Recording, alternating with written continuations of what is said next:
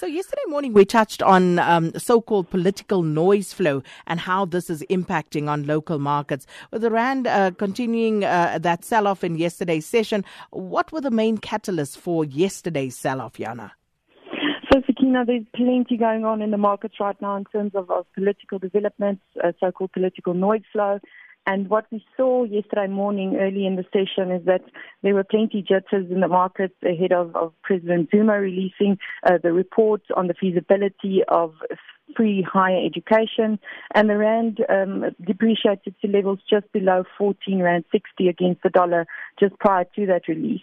Once that report was released, we did see the market take a bit of a breather because the details contained therein suggest that the government or the Commission of Inquiry, they suggest that South Africa simply cannot afford providing outright free tertiary education at this point in time. And there are some suggestions in terms of how government can provide support to students in terms of tertiary education, such as, giving government-backed loans to help students finance their studies.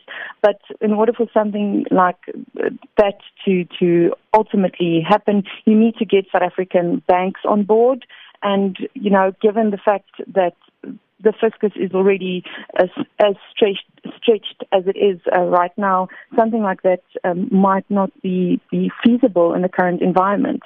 And again, there are so many issues that need to be resolved in order for something like free education to become feasible. For example, we need economic reforms that are required to kickstart economic growth that can generate more revenues. And of course, then government really needs to clamp down on corruption and wasteful spending. There might be ways to provide additional financial support to students if government really takes a harsher stance against corruption and find resources that are being wasted and spend it better. And another example of our resources are not being well spent is the way that good money is being thrown after state-owned entities such as South African Airways. Eskom is another example, and that brings us to the next point. Eskom, another element that's on the radar. Rumors yesterday that Eskom is essentially broke, and this is another major risk to the fiscus. And the finance minister also pointed out how Eskom's finances is a major risk to South Africa's budget standing when he delivered the medium-term budget last month. So we've got the main theme at this point in time is still how political dynamics and the political developments are impacting on South Africa's fiscus. And in the session today, the markets will be keeping an eye on the outcome of the special National Executive Committee meeting that was held over the weekend, and their clarity will be sought on branch nominations ahead of the December leadership conference. And all in all, just to say that the political situation is particularly fragile, and the rand is expected to remain quite vulnerable against this backdrop in the near term. And then, Yana, on the international markets, Brent crude has recently pulled back off those multi-year highs. But what does that current oil market dynamic mean for South African consumers? So, Sakina, it's definitely a good thing that we've seen oil pull back off those highs. It traded to levels as high as almost $65 a barrel earlier this month, and it's now back at around $63 a barrel. And it seems as though the market is now comfortably priced in the prospects for OPEC to extend their oil production cuts, probably until the end of next year. So some clarity around that will be sought when they meet later this month for their biannual meeting. And another factor that also drove oil higher was geopolitical developments. So that's providing a bit of a floor.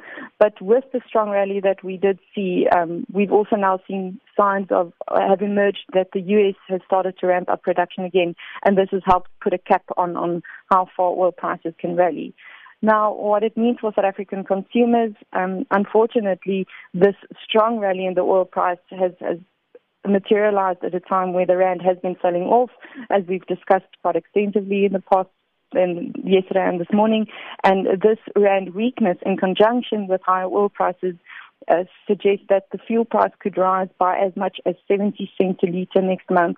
Now, that's a very significant price increase, and that comes on top of price increases that we've seen in recent months on the back of gradually rising oil prices.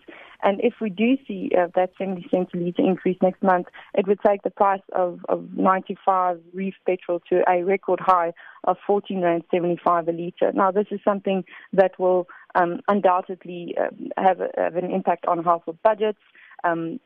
We could see a situation where, with households being forced to spend more money on petrol, which is not a discretionary item, it means that they have less finances available to spend on other goods, your more discretionary items, and that could have an impact on the retail sector as well. In terms of what fuel price dynamics mean for inflation, this sharp rise that we have seen through the course of recent months is starting to add up, and fuel price inflation is also kicked higher to levels close to 15% year on year, and fuel is quite a significant weighting in the CPI basket. So these fuel price increases will no doubt exert some topside pressure on inflation in the months to come.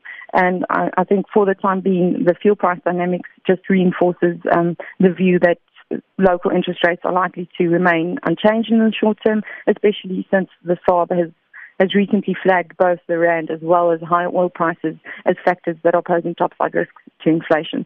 So unfortunately, even though we have seen this pullback in oil in recent sessions, the damage has already been done in terms of how it will affect consumer pockets, especially in conjunction with the weaker rand. Well, we'll leave it there for today. Thank you so much, Jana van Deventer from ETM Analytics.